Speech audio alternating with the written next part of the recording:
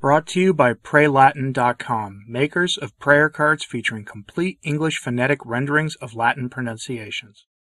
I have for you today something unusual. Raymond Leo Cardinal Burke rarely issues public letters or statements, but he did so recently, and I have it for you today. In a time when we are being told by the forces of Moloch in the world and those in the secular realm who allegedly oppose them to put our trust for peace, freedom, and security in them, regardless of whichever flavor of secular ruler we're talking about, Cardinal Burke reminds us not to fall for the diabolical temptations they offer, and to seek peace and solace in Christ alone. It is not only an overtly Catholic topic, but there are subtleties in it as well. Recently, Francis said at his audience things like, "God will save everyone." He was speaking particularly about the Pastor Jimmy Martin issue, which is fascinating to say the least, and that everyone should have the freedom to practice their theology in peace, neither of which are Catholic positions in the slightest. In some ways, this is a subtle rebuke of those statements that are made without rocking the boat, which is Cardinal Burke's style. I have my differences of opinion with Cardinal Burke on numerous topics, ranging from the hermeneutic of continuity and his strict adherence to it, to the status of the SSPX, and frankly, I'd really like to see him issue that follow-up to the dubia that we've been promised 4 years ago. Where is that follow-up to the dubia? Please, Cardinal Burke, if you or someone near you is hearing this, where is that promised follow-up that we never got? But it is letters like this from Cardinal Burke that remind me that he is still one of the better bishops, regardless of those things. And yes, I know there are many, many issues there, but when you hear this letter, I think you'll understand. Anyway, his letter follows, with some thoughts from me after it. I hope you find this useful. Now the letter of Cardinal Raymond Leo Burke, entitled Purity of Heart. Praise be Jesus Christ. Dear brothers and sisters, our daily life in our Lord Jesus Christ is a difficult struggle between pursuit of the true happiness He freely offers to us and beguilement by the false happiness marketed to us at the cost of our freedom by a world burdened with the effects of original sin. The Sacred Heart of Jesus assures us daily that only the unceasing and immeasurable love flowing from His glorious, pierced heart into our hearts brings us joy in this life, saves us from sin, and leads us safely to our true destiny, eternal life, the fullness of joy and peace in His company forever. Yet remaining heirs of the sin of our first parents, heirs of a fallen nature, we suffer the constant temptation to close our hearts, refusing to accept the saving love flowing from His glorious Sacred Heart. When we give way to the temptation, we commit an offense which has been repeated by the children of God in every age. We read in sacred Scripture our Lord's lament over our sinfulness. 40 years long was I offended with that generation, and I said, These always err in heart, and these men have not known my ways. So I swore in my wrath that they shall not enter into my rest. See Psalm 95 and the letter to the Hebrews.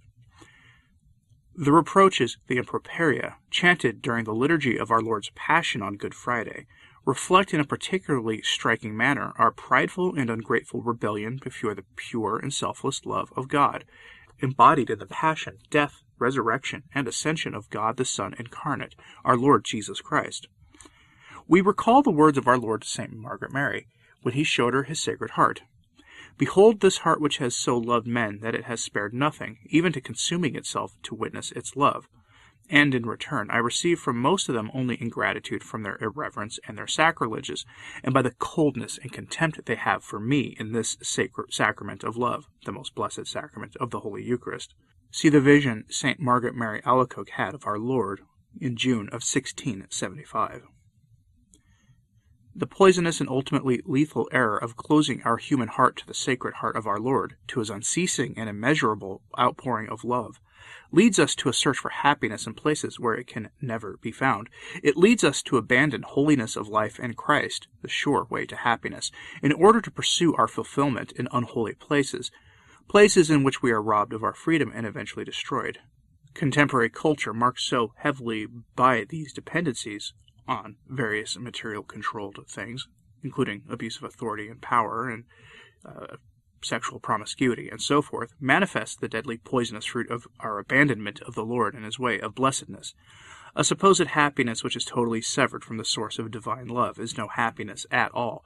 It is the beguilement of Satan, who, as our Lord himself teaches us, is a, quote, murderer from the beginning and the father of lies. See John chapter 8, verse 44. The allurement to abandon our Lord and his way can only harm us. Indeed, it is diabolical. A society which rebels against God's plan for the world and for us, claiming to provide for us security and peace apart from divine law, offers us only unhappiness and violence. It is anti-life and anti-marriage and anti-family, refusing to honor the inviolable dignity of innocent and defenseless human life, and the integrity of its cradle and marriage and the family it forms. The father of lies is, above all, seductive. He appears in many appealing guises. He uses attractive language, which is in fact duplicitous. If we are so foolish as to let ourselves be beguiled by his false glamour, we will find no peace, no happiness. His agents, who are themselves without peace and joy, are constantly sowing the seeds of confusion and error in the natural desire for happiness that God has placed in the human heart in order to draw all people to himself. See the Catechism of the Catholic Church, number 1718. St. Augustine of Hippo, a man well familiar with the deadly results of following the erroneous ways of the world, addressed these words to our Lord at the beginning of his Confessions. You move us to delight in praising you, for you have made us for yourself, and our hearts are restless until they rest in you. It is necessary for us, as our Lord teaches us, to keep our minds and hearts attentive to confusion and error.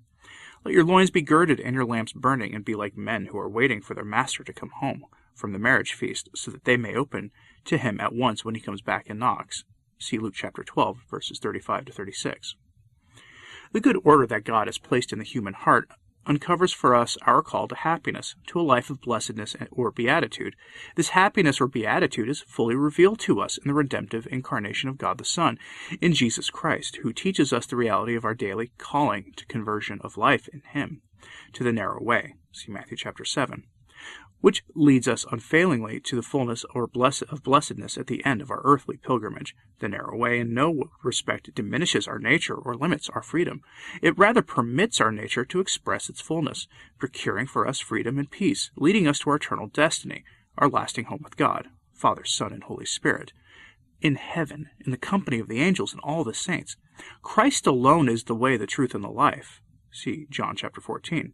We only find peace by living in Christ. Christ alone gives us peace. See also John chapter 14.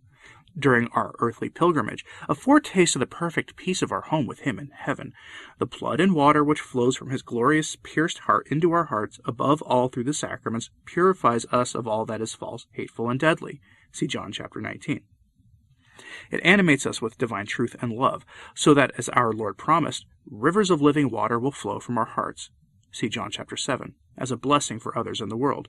Our Lord summarized his entire teaching, his way, in the Sermon on the Mount, and above all, in the Beatitudes. See Matthew chapter 5, verses 1 to 12, and the Catechism of the Catholic Church, number 1716. He taught us what it means to engage daily the struggle of living in God, so as to share with him eternal glory. Each beatitude helps us to seek God above all else, and thereby to think, speak, and act in a way that rejects the false promises of the world, that limits always more the misery of the cultural situation in our day, a situation marked by the deepest confusion and error about the most fundamental truths of the moral law and of our faith, a confusion and error which manifests itself in the corruption of the Christian life. How timely are the inspired works of the psalmist! These always err in heart. See Psalm 95.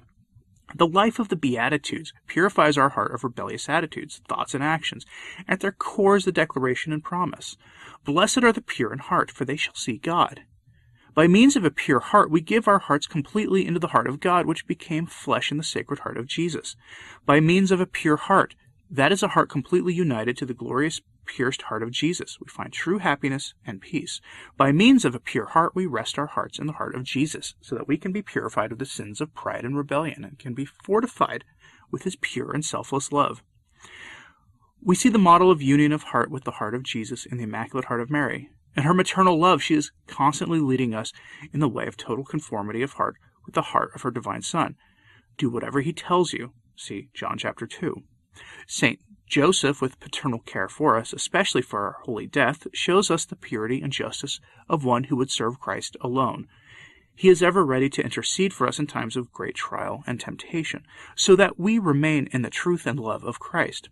Even the pagan Pharaoh, under the inspiration of the Holy Spirit, commanded the people in their time of distress, Go to Joseph. What he says to you, do. See Genesis chapter 41.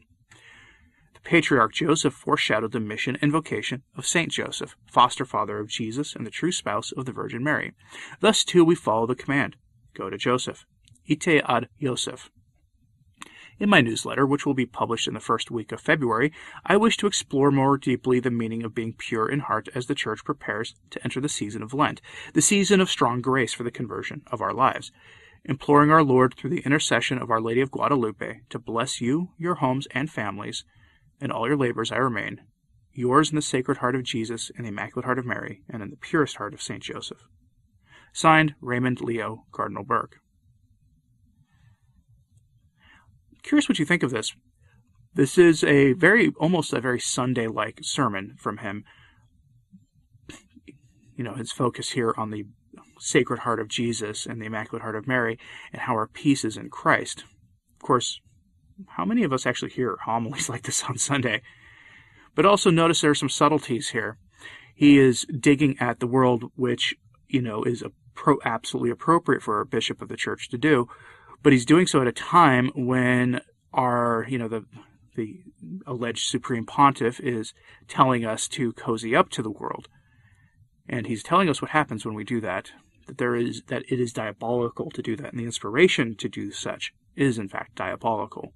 That only true freedom comes in Christ Jesus. It is something to consider here. Yes, I do have my personal differences of opinion on some rather critical things with Cardinal Burke, but when you see letters like this, you can only rejoice. I wish more bishops spoke like this. If the majority of bishops were actually like this, and if the majority of priests were actually like this, then myself and people like me would be out of a job. And it would make me happy to do so. Remember, as we do journey towards Lent, that we need to seek our solace and our freedom and all the rest in the Sacred Heart of our Lord. I will bring his letter to you. That will happen in the first week of February. It is something that I look forward to. But let me know what you thought of this in the comments, please. And as always, pray for the Church. I'm Anthony Stein. Ave Maria.